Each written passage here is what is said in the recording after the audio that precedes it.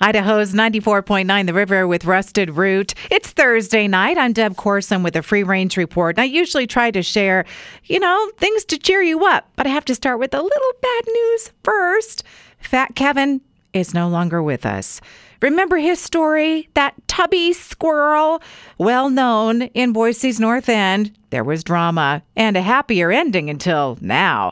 But we're all grateful for the fun and laughter that entered our lives as we followed his antics. Facebook robots, what are you doing? NASA posted a photo of the Mars landscape along with details about how there likely used to be lakes and rivers until the climate change. Facebook robots swooped in there with a fact-check note about climate change science. Kyoto on Fairview is advertising sake bombs on their reader board. What are those? Sake kind of scares me in general. Lovefood.com listicle today is best tasting dishes around the world. And they looked at number one on their list, and that is beef Wellington from England.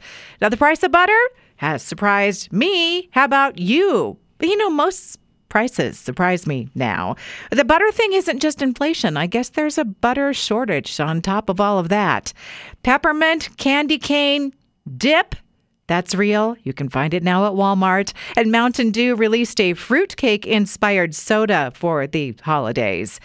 Charo. I realize many listening will have no idea who she is, but she is on TikTok sharing her exercise videos. You guys, she works out wearing nylons, high heels, and she is a hoot. I just love her. And have you ever had the desire to milk a cockroach? Well, I clicked on the article with that title. I thought it was a rhetorical question, but I guess roach milk is high in protein, vitamins, minerals, and amino acids, and there are researchers who think it's one of the world's most nutritious substances, but they want to replicate it because the milking thing, that's a no-go.